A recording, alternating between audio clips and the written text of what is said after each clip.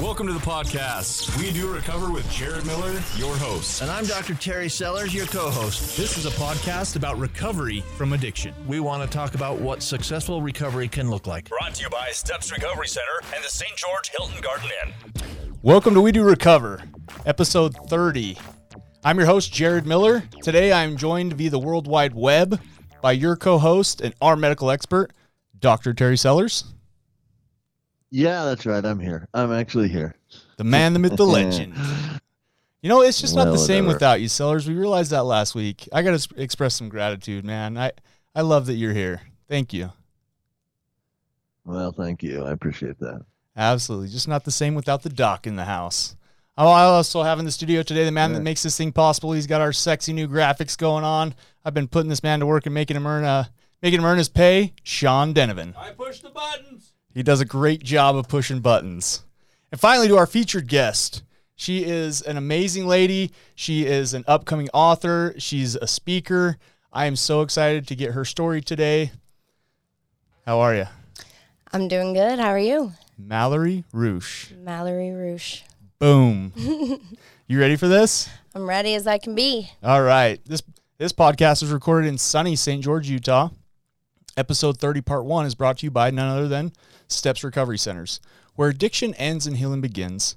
I mean this. If you or a loved one need help, don't hesitate. Give them a call. 801-800-8142. In fact, I think Mallory has a little experience that we'll get to later with Steps. Yes, we will. Good stuff. Good stuff. Okay. Well, we start off with new and goods. Dr. Sellers, what's going on in your world?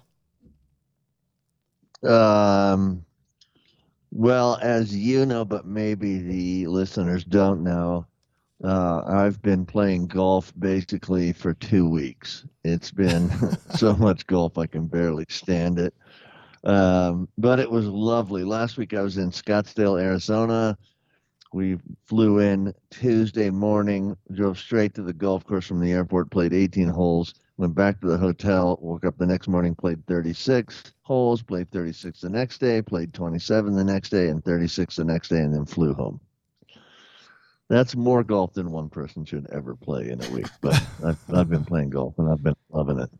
That's awesome, man. I'm so happy for you. And I need to take a page out of your book. Sometimes I get a little too overwhelmed in the hustle and bustle of life. And sometimes you're a good example. Sometimes it's good to just unplug and take some, what do they call that? Personal care, personal love. That's foreign to me, but very important. Little self-care. Little self-care. Thank you, Doc. We appreciate you. All right. Yeah. Mallory Roosh, what's new and good in the world of Mallory? So definitely I've been writing a book lately, which we'll get to later, but life has been awesome. Life is good. Life is something that I'm getting to experience for the first time, fully invested, fully in recovery. And that's pretty awesome. I love it. So I got to share a precious little moment. So I since we connected on social media, I follow you, see your stuff. Love it. You're doing awesome stuff. Yeah, totally motivating and inspiring. Gives me the juice to keep doing the stuff that I'm doing. I saw a video of you taking your daughter through the car wash. And I laughed so hard because it's such a cute, precious moment. I can remember going through a car wash and being scared to death. And I just thought, man, what a great example of the little things that sometimes we take for granted in our lives in recovery. Absolutely. Yeah, I have a 4-year-old little girl named Adelaide, which means the light of the world, and a 2-year-old. Her name is Ravi, R-A-V-I, and that means to own the world. And because of my addiction and everything I had done to my body, I honestly wasn't sure I'd ever be able to be a mom. And so every moment that I get with them is so important to me. And just being able to be that example and that role model and to actually show up and be there for them is 100% gratifying. You're a rock star. Thank you for that. Sean Denovan, I see you over there on your phone. You know you got to play a role in this thing, man. What's new and good in your I'm world? totally playing a role. I'm listening, making sure the levels are good. Man, I am Mr. Multitasker. You just don't appreciate it. That's all. Oh, there could be some truth to that. No, new and good for me. Actually, I got another side hustle.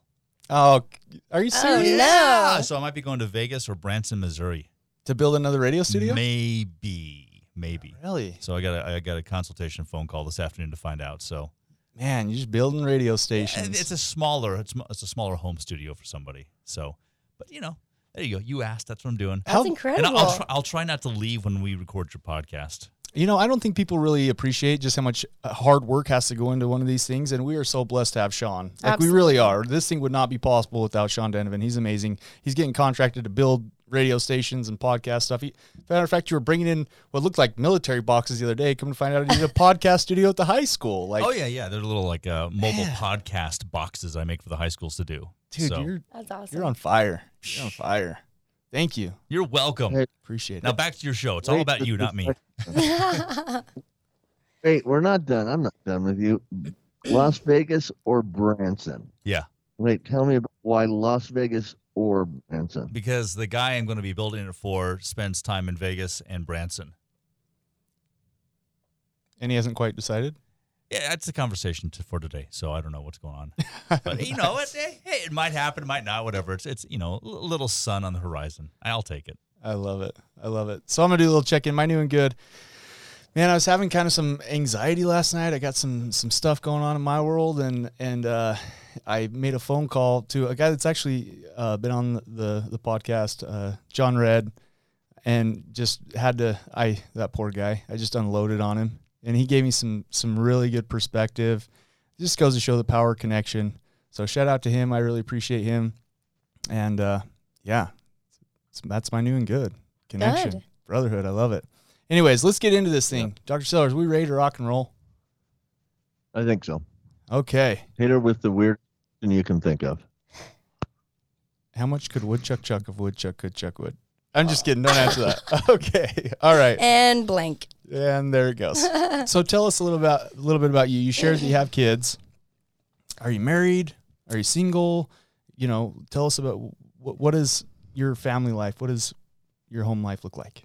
So I am married to my very best friend. He has been through my recovery and all this with me. He's the best support I could ever have. I have a bachelor's in healthcare administration, so I ended up getting that degree throughout my recovery because I believed that healthcare was the one place I could help the most people. Love that. Yeah, it didn't turn out that way, which we'll get into later.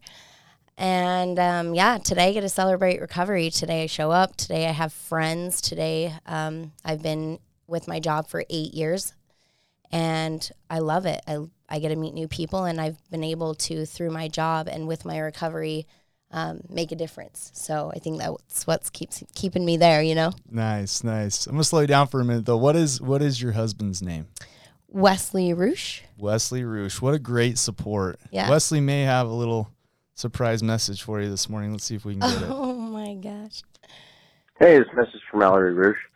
Bet you didn't think you were going to hear your husband's voice in your headset today, but here I am. So, anyway, I just wanted to say how proud I am of you and how crazy it is to see how many people you've inspired and being able to express yourself in a way that a lot of people are afraid to. So, anyway, just wanted to let everybody know about the intro to your book and get them to read it because it's pretty catching, even though that a lot of people that aren't even familiar with addiction or people that are in addiction, you know, it's something that I think they should read and come in contact with to be aware about it. So anyway, I'll let her get back to what she's doing.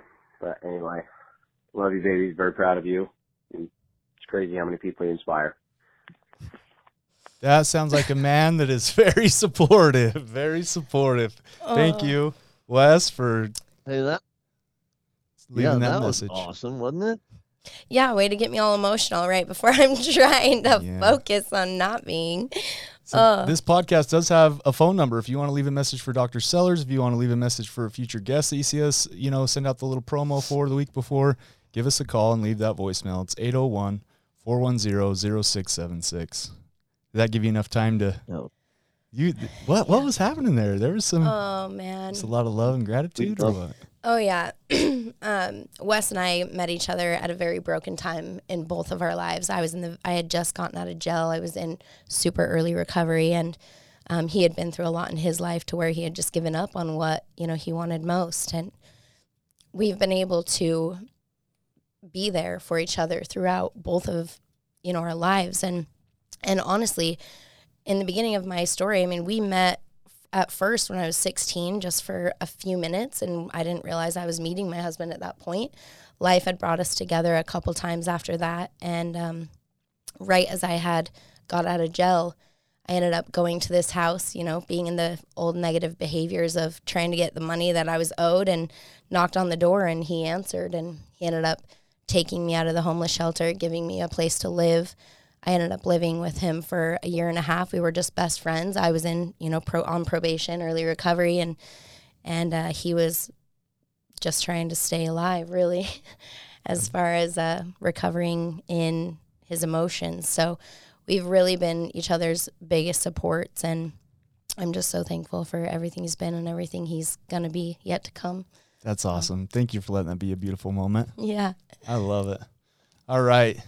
Sellers, you want to ask her about what she knows about addiction? What do you know about this? This is about recovery, about addiction, more importantly, recovery. Where do we want to start with this, Doc?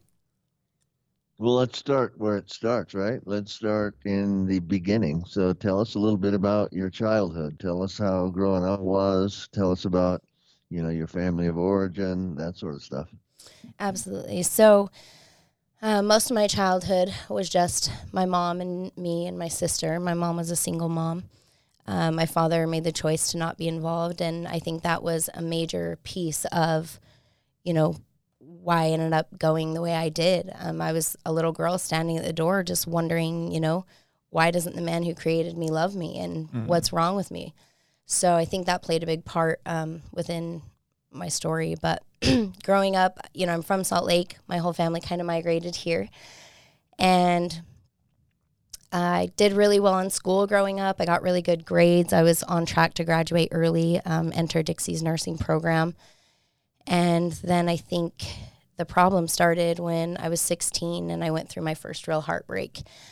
Not only did the breakup clarify the thoughts in my head of whether I was good enough, but it also brought back the thought of, my father not being there and me just wanting to feel loved and validated and good enough. When I ended up going through that breakup, there was about a week where I was just extremely depressed, and I started drinking, and that was where my addiction, my story began. Got you. So some of those childhood memories, you refelt them again, and to numb out, basically, you turned to alcohol. Absolutely. Yeah. So the self-acceptance, with alcohol, when you're young and you're in high school, there's parties and people, doing all these things, and you just want to be a part of. You want to feel that connection, and I think that was just my way of being able to do that, was trying to fit in and do what everyone else was doing so that I was accepted and I was loved. I love that. There's a lady that does meditation guidance stuff. Her name's Sarah Blondin. I probably slaughtered that, but yeah, in one of her meditation guidance things that she does, they're beautiful. You slaughtered a name? All right, big surprise there. She talks about at the heart of everyone, they just want to feel loved and accepted. Absolutely. Yeah, it's powerful. Yep, I think connection makes all the difference in holding and sustaining a strong recovery. Yeah, I agree. So where did the depths of your addiction start out? What age were you when you first drank, and then kind of how did life go from there? So my addiction went pretty quick. From the age of 16, I started drinking with friends at high school. I ended up getting in a new relationship, and that ended up going from, he did opioids at the time, and I ended up joining in that, and things just progressed from that to worse drugs and worse drugs and worse drugs. And by the time I had hit 18, I had already been in the court system. I had lost, almost everything that was important to me, all my friends that weren't justifying my behaviors and what I was doing. And then I ended up involving myself in a group of friends that was deep into addiction, and I ended up becoming an IV user. So when you said that you kind of started getting into things, and I appreciate that you're not trying to glorify the drug use, right? But Right. were you just kind of dabbling, or were you physically dependent on any of those and you were cross-addicting? So the relationship that I ended up starting, I was introduced to opioids. Yeah. And that obviously physically got me addicted.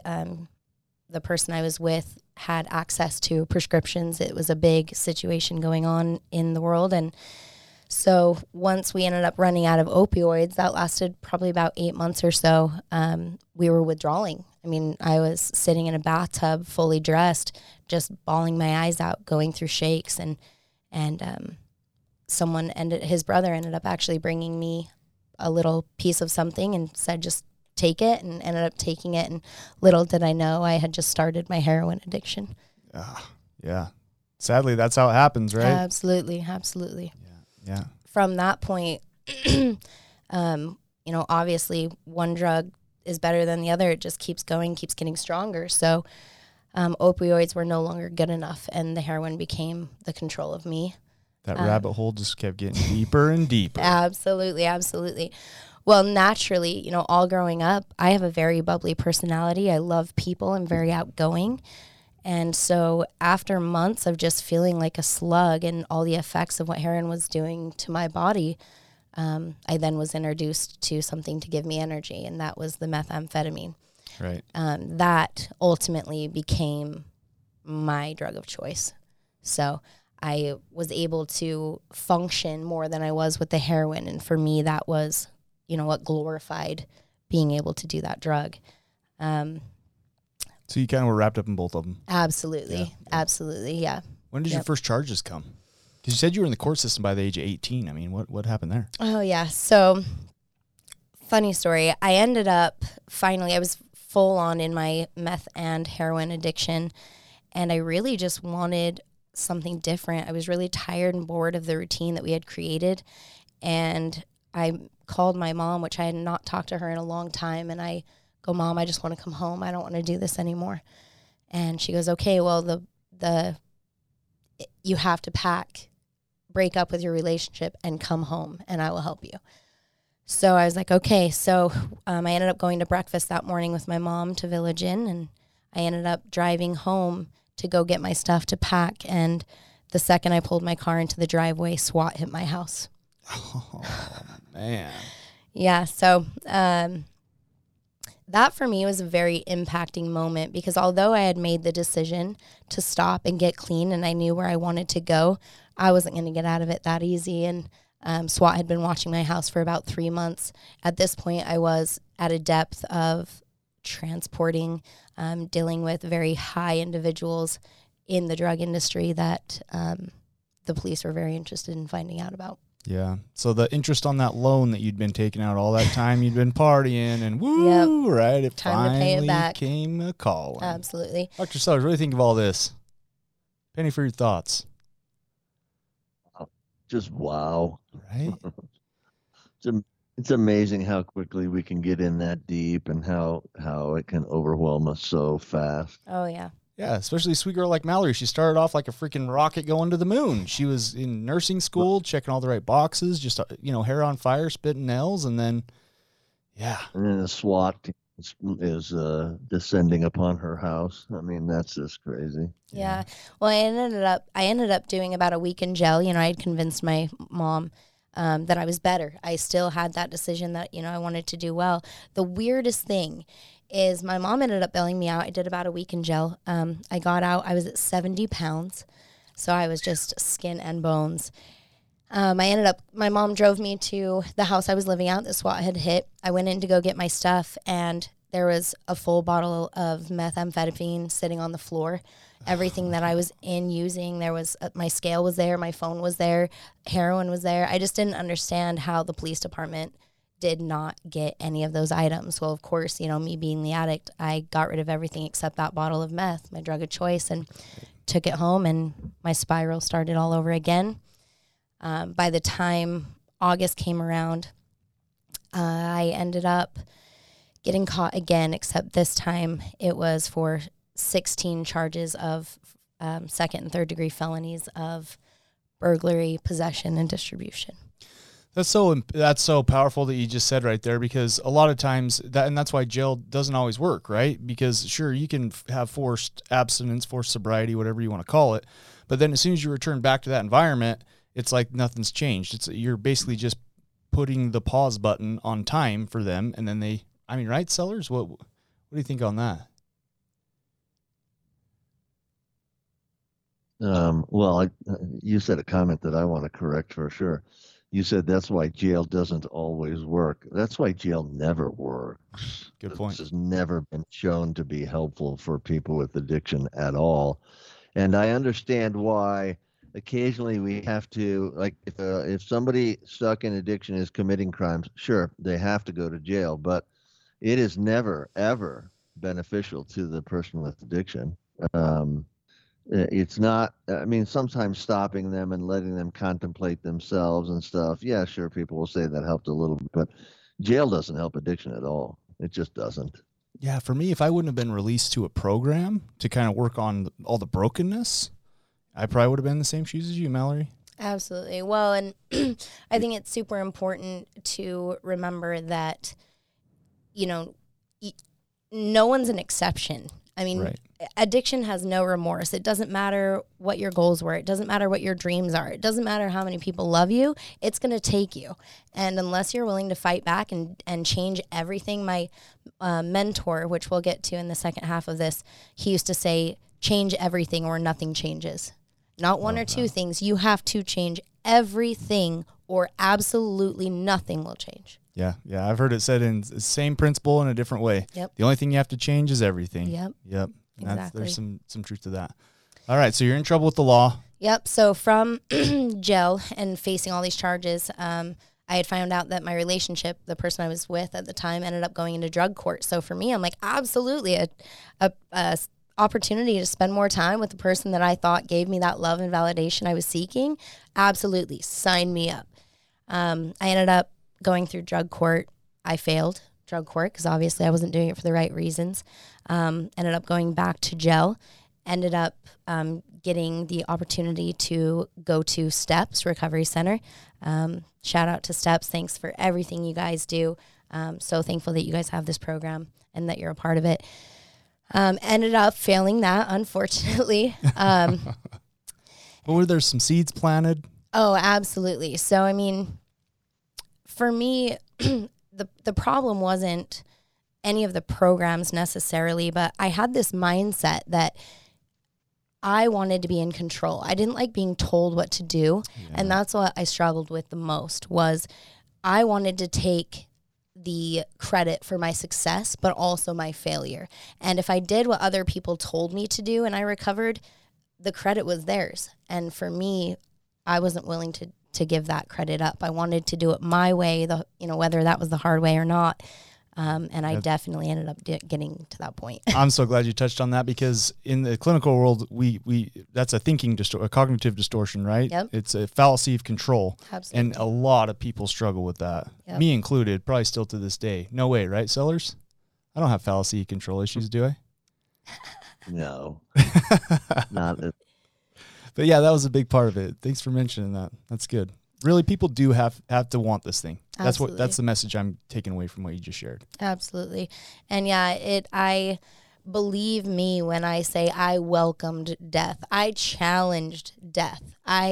It was the easiest option. I mean, I had literally destroyed everything in my life that I loved, and it was just the easier option to just let go, and I definitely welcomed that idea. And that wasn't the end of my story. So yeah. God said, I still got meaning for you. Yep, I still got you're purpose. not finished here. So do we have time in a minute and a half for you to take us into the rock bottom? Like, was there a moment or do we want to leave that for part 2? Yeah, I can definitely leave a cliffhanger here. So I was standing in the courtroom and I had failed every program that they had given me. I was 19 years old and I was facing 15 years in prison. For me, all the thoughts in my head were, I'm never going to get to be a mom. I'm never going to get to achieve the dreams that I had since I was little. Well, as the judge was about to sentence me, he goes, I'm going to make an example out of you. And my heart just dropped. And all of a sudden the courtroom doors swung open and a man walked in that was about to change my entire life, was about to change my entire story. And he asked the judge to put me on a private probation, and the judge looked at him and said, "Are you kidding me? Like, she's failed everything I've given her. That's not going to work." And he's like, "Please." So he goes, "Okay, Mel, your higher power and my higher power must love you very much, because I'm going to grant Chuck his wish. I'm going to put you on a 3-year private probation with a 0 tolerance." And I was released that day. Wow. Thank you so much for that. Mallory Ruch, everybody, part 1. Be sure you stick around for part 2. For the coming out of her rock bottom, her life in recovery today, and some of the cool stuff that she's got going on. Right after this 30-second break from our sponsor. You are listening to We Do Recover with Jared Miller and co-hosted by Dr. Terry Sellers. We'll be right back after this short break with more of We Do Recover with Jared Miller, sponsored by Steps Recovery Center and the Hilton Garden Inn. I'm Desmond Lomax, one of the clinical executives here at Steps Recovery, and once you become in the Steps family, you're just a part of the Steps family.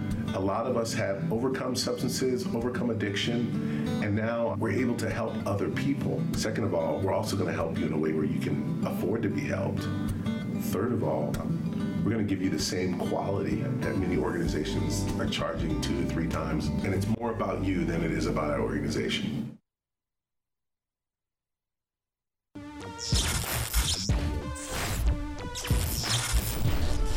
We welcome you back to We Do Recover with Jared Miller, co-hosted by Dr. Terry Sellers. Brought to you by Steps Recovery Center and the St. George Hilton Garden Inn. And now with part 2 of our podcast, Jared Miller and Dr. Terry Sellers.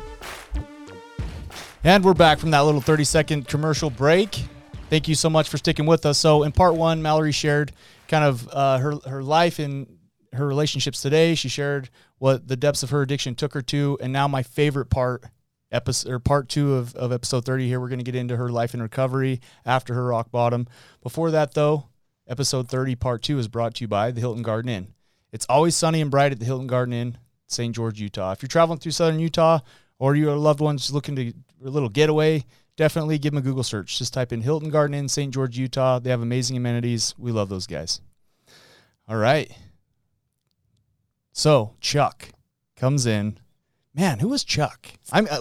You left me on the cliffhanger because I'm thinking to myself, like, oh, who's Chuck and how come Chuck didn't come into my life when I was in a courtroom? Yeah.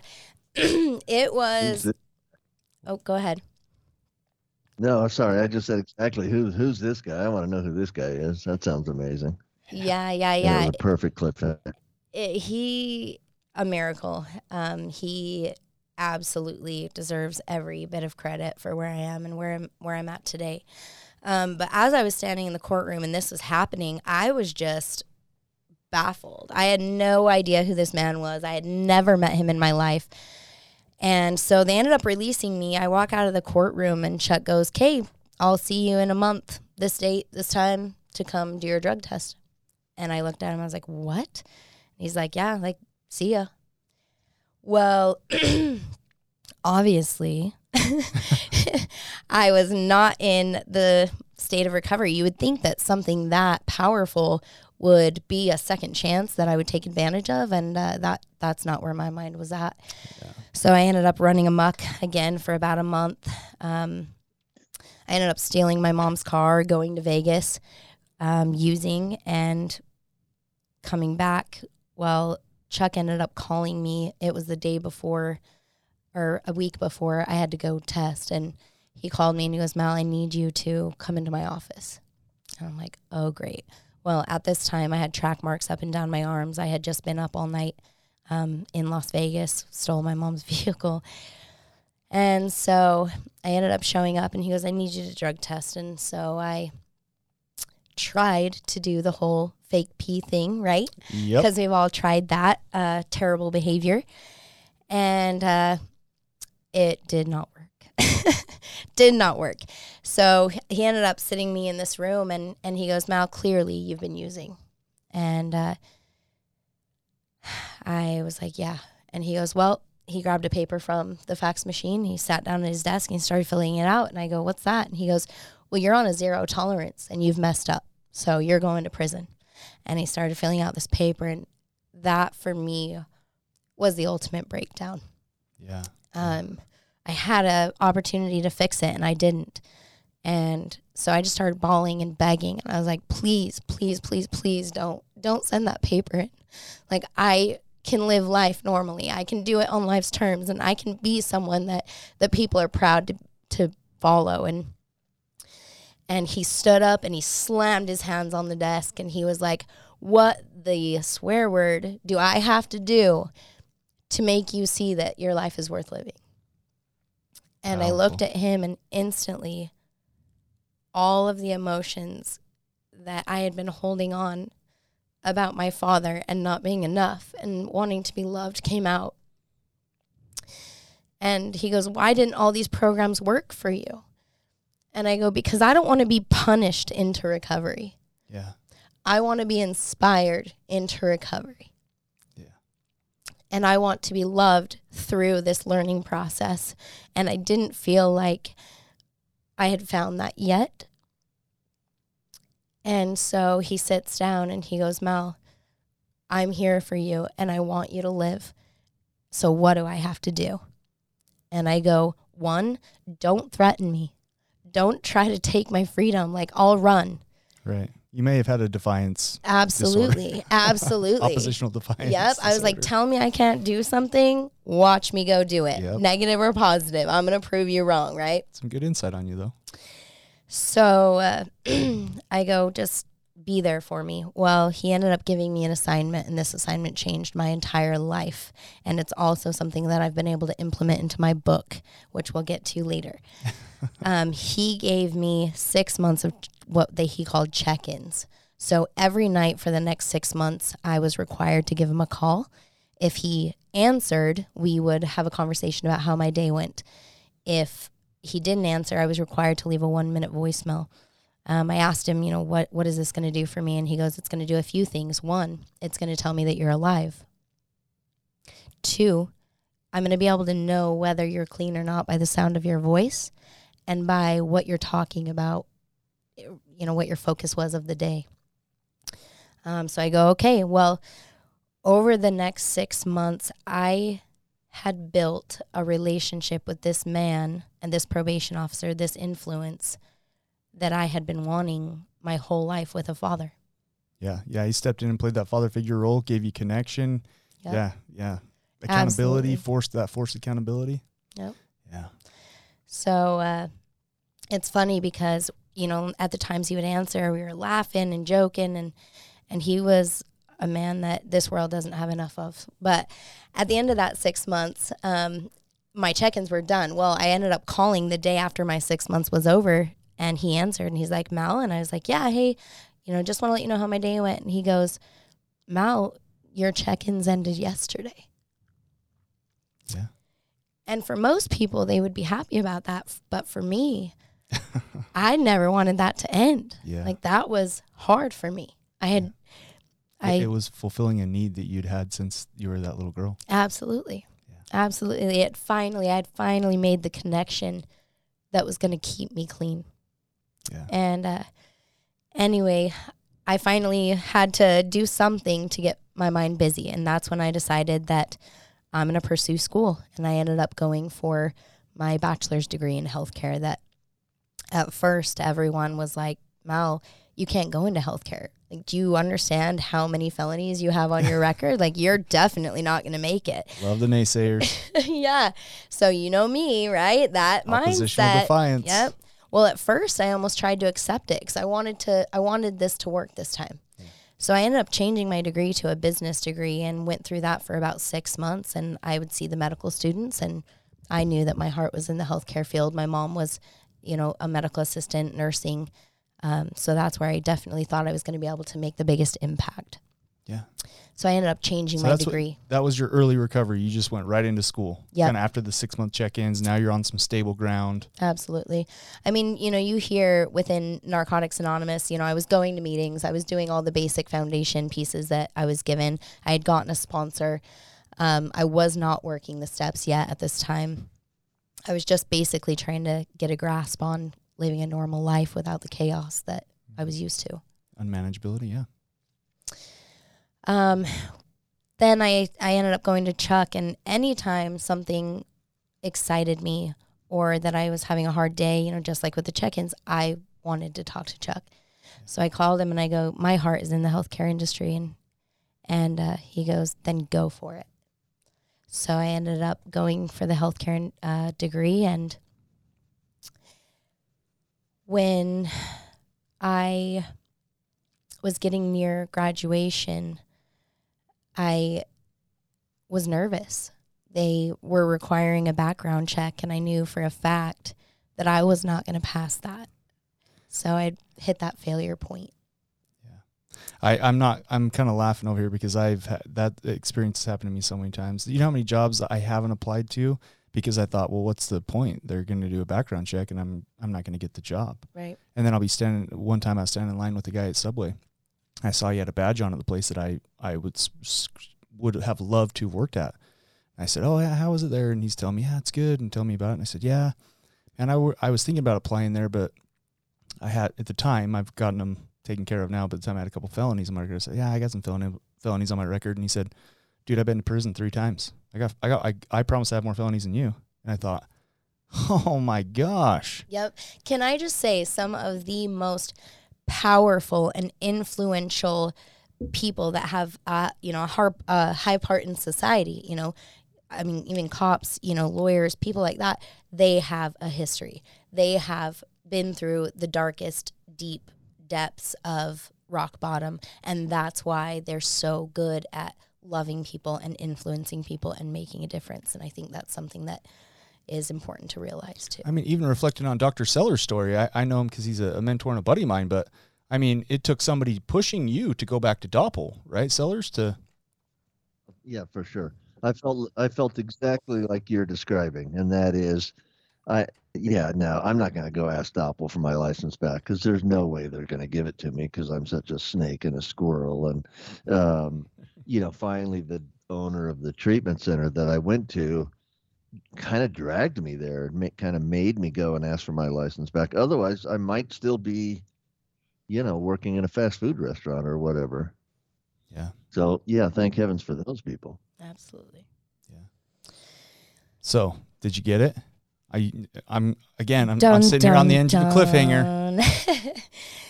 So I was getting close to that that graduation, and I get a knock on my door one night as I'm sitting, in my room journaling, and I go to open the door, and there was a envelope sitting on my doormat.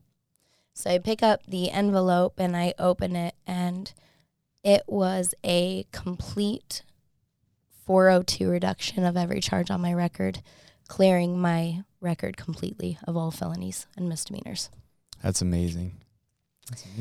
Yeah, so I ended up getting to graduate, which is awesome. And just got to mention this, I went through 2 C-sections, both my babies throughout my degree. So that was awesome. Those were both tests of where I was at in my recovery and all the pain that was causing me. I ended up walking through my graduation about 3 weeks after I had my second baby. Wow. Yeah. That's amazing. Yeah, so did I apologize, his name? Chuck. Did Chuck have anything to do with those reductions? Absolutely. Yep. He was absolutely behind all of it for sure. And I think that's why he was so confident in telling me to go for my dreams, because, I started thinking like, what advocate would be telling me to go for something that he knew for a fact I was going to fail? I think he had that within his plans for a long time, and I just wasn't. He wanted to see if I was willing to fight for it. So he was ready to go to work if you were. Absolutely. Yeah. And the coolest part, I just got to brag a little more about my husband. Chuck, my husband is the only one that really knew the relationship, with Chuck. My husband and I were best friends for like 2 years before we ever ended up thinking about dating. And that was on Chuck's terms. Because you're not going to date. Like, you have a codependency problem.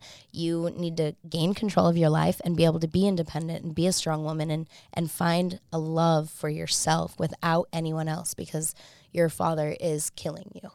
Yeah. And so I was able to do that by keeping a distance from Wes. Well, when Just blinked, of course. By keeping that distance, it only built the friendship that I have with Wes. And strengthened it. Absolutely. And Chuck just kept reminding Wes, like, do not even think about it, buddy. I think he threatened his life a couple times. Well, after I had graduated, I finally was about to graduate treatment, or my probation period, and be done with that. So I ended up graduating with that, and I finally had my freedom back. You know, it felt like a whole new, clear start to being able to pursue the dreams that I had held onto for so long. When you graduated, where were you at in your recovery? How much time did you have? Oh, let's see. So 13, 14, 15, 16, 17, 18. So I had just hit my 5 years clean. Wow. Yep. Wow, that's amazing. Yep. Chuck, what a great guy. How do we meet this guy? Where's he at today? So Wes ended up asking for Chuck's permission to propose.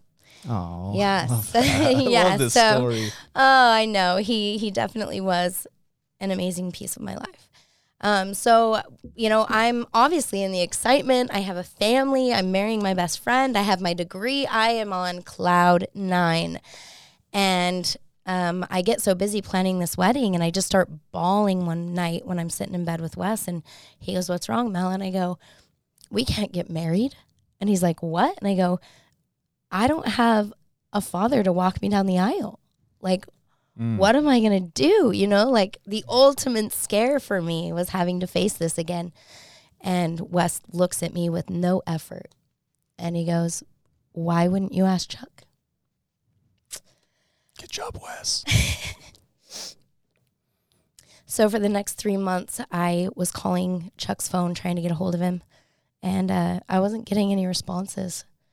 I kind of thought that maybe because I had graduated probation, you know, there was a legal aspect in not being able to have that contact or that friendship anymore as personal, right? Like a conflict of interest.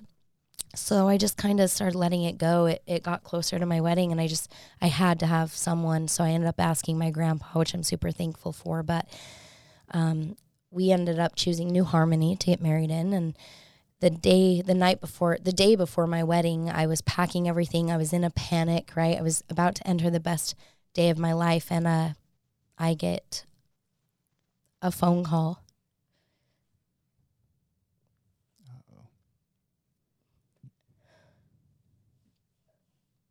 Good. Get real.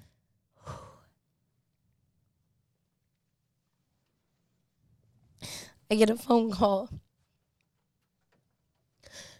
that Chuck had been diagnosed with pancreatic cancer. Man. And he was only given a couple days to live. And this caller was one of his best friends that I had met a couple times within my addiction or within my recovery program. Yeah. And he was Chuck's best friend. And so he goes, he hasn't wanted anyone to know about this or see anyone, but he requested me to get a hold of you to see if you could come. Wow. So obviously my hair was half up. I was a mess. I was still in pajamas. I ended up dropping everything, getting in my car and driving to the address that he had given me. I walked in and his whole family was there, very silent. His wife came over and grabbed my hand and led me into his room where he was there, you know, connected to every machine that was keeping him alive. And I sat there on his bed and I kind of gave him crap. I'm like, you know, my wedding's tomorrow. Like, how are you going to walk, you know, how are you going to get there looking like this, fool? My way of trying to break that ice. And he grabbed my hand and he's like, "I'm so sorry. I haven't been answering your calls. I just haven't been able to face you yet." Yeah, he didn't want you to see him at his weak point. And I mean, the craziest thing was, you know, seeing someone that was such an advocate for recovery and addiction, such a beautiful person that has changed so many lives in so many states, going out that way. Yeah. It was extremely difficult. Yeah. Thank you for sharing that. Thank you for being vulnerable. Yeah. He ended up grabbing my hand. He goes, I just want you to know that I will be there. I will be at your wedding, and I need you to make me one promise. And I was like, what's that? He goes, I need you to start helping me do my work. I want you to tell your story, whether that means write a book or just help addicts like I've helped you, inspire them with love and inspire their recovery instead of the punishment aspect. And I made a promise. So he needed to know his work was going to continue through you. Absolutely. He needed that piece. And I didn't realize the pressure of the promise that I had just made until, I was going from the worst day of my life to the best day of my life within 24 hours. And my wedding went great. Everything was awesome. And then 2 days into my honeymoon, I get the call that Chuck had passed. Man, that's got to be tough. You are a warrior, girl. You are a warrior. But on the positive note, so let's talk a little more about where we're going. I was going to say, yeah, like that. I just wanted to sit in it for a minute, but that was super beautiful, and thank you for sharing that. And that's kind of brought you into what you're doing today, right? I mean, I feel like you're honoring that promise. So tell us a little bit about what's your life in recovery look like today then? So I had to figure out a way that I was able to fulfill this promise and reach as many people as I could. And, I just kept making the joke to my husband that if I could clone myself and give myself, to every person that felt alone or felt unloved or needed support or guidance, just like Chuck did for me, I wanted to be able to do that. And I realized what better way to clone myself than to write a book of everything that I would tell someone if I was sitting right there in front of them.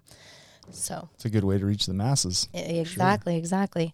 So I'm currently writing a 90-day recovery and healing program called The Way in 90 Days. And not only is there so much in it for, parents of an addict, the child of an addict, every piece of a family that needs help in healing and support that don't actually have an active addiction. It also has a 90-day step-by-step recovery program for the active addict. That's amazing. Yeah. And so when I first heard about your book, right, I'll admit, I'm guilty of this. I thought that it was a autobiography. Right. And then you kind of, and I'm like interested. So I'm like, send me, the intro. I want to check it out. Kind of get to know you a little bit better as coming on as our guest. And I was blown away. That wasn't it at all. I mean, there's a little bit, obviously it's about you because you were the one that stepped through this thing, but it's not an autobiography. So here's your big twist. For a long time, I was going to do an autobiography, but the problem was I sat down at my computer, and every time I tried to piece together my entire story in detail enough to write a book, there were parts that were fuzzy. I mean, there were parts I didn't remember. There were parts where I couldn't guarantee that my facts were straight because I was in active addiction. And I didn't want to put something out in this world that I wasn't 100% sure was going to make a difference. And so what I decided was I'm going to create a program that has every lesson that Chuck ever taught me, every activity that he gave me to heal, and I'm going to implement those into a 90-day recovery program. But also, I'm going to include parts of my autobiography. So each chapter, I'm starting off with a flashback, a very intense moment in my addiction of what got me to the lesson I'm about to teach you later on in the page. So that your reader can have relatability. Absolutely. And it gives me credibility. Right. I'm not a healthcare provider as far as, addiction and recovery. And this is all based on experience and everything that Chuck had ever taught me that I know he would want passed on. So yeah, that's amazing. Sellers, it's been a minute since, what are your thoughts on this, man? First of all, this is a spectacular story. I mean, this is such a great story, and it's been heartwarming, and it's been touching, and it's been emotional for sure. I think everybody's fallen in love with Chuck, and for that matter. But I appreciate this story because it's really a story of redemption and a story of the power of recovery. And I'm the reason I'm silent is I'm just sitting here just listening to this and loving every second of it. Yeah, it's cool to be a part of it firsthand, isn't it? It really is. Thank you so much. We appreciate you, Mallory. I'm glad I'm here. You So- guys are doing awesome things. So Thank you. So where do people, we got a minute and a half left. Where do people go to get the book? How do they get it? How do they get involved with you? How do they reach out? So the publishing date is coming soon. My goal is I'm hoping to have it done near June. But I just want to make sure I don't forget anything. I do have a website. It's rooshrecovery.com. I can definitely create a link to give to Jared so that you guys are able to find that, but rooshrecovery.com. Yeah, we'll post it on the comments below this episode. for sure. Perfect. And Spell on Roosh for us, because it's RUESCH. right. Thanks. You are able to get the first free exclusive intro on my website, and that basically just has a little idea of what is coming for the book. I also do have a Facebook page, and that is Roosh Recovery as well. That's a lot of just motivational posts and uplifting, things to get people staying and sustaining a healthy recovery and a happy recovery. And a way to get to know you and the things that are going on in your day-to-day, in your world, in your mind. Absolutely. I love it. Thank you so much for coming on. I got to give a quick little update. So Sober Society, we've been doing a fundraiser to help raise money for sober living. People are transitioning into sober living. And the update is we're at $750 as of today. So go to this Facebook page, click View Shop. Make sure you order your T-shirts.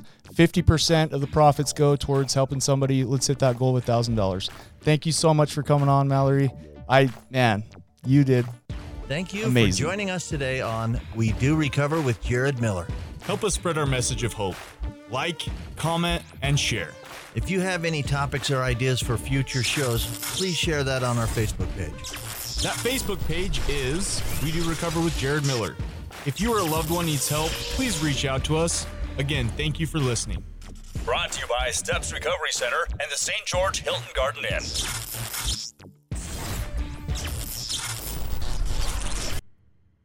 This has been a production from A Podcast Studio.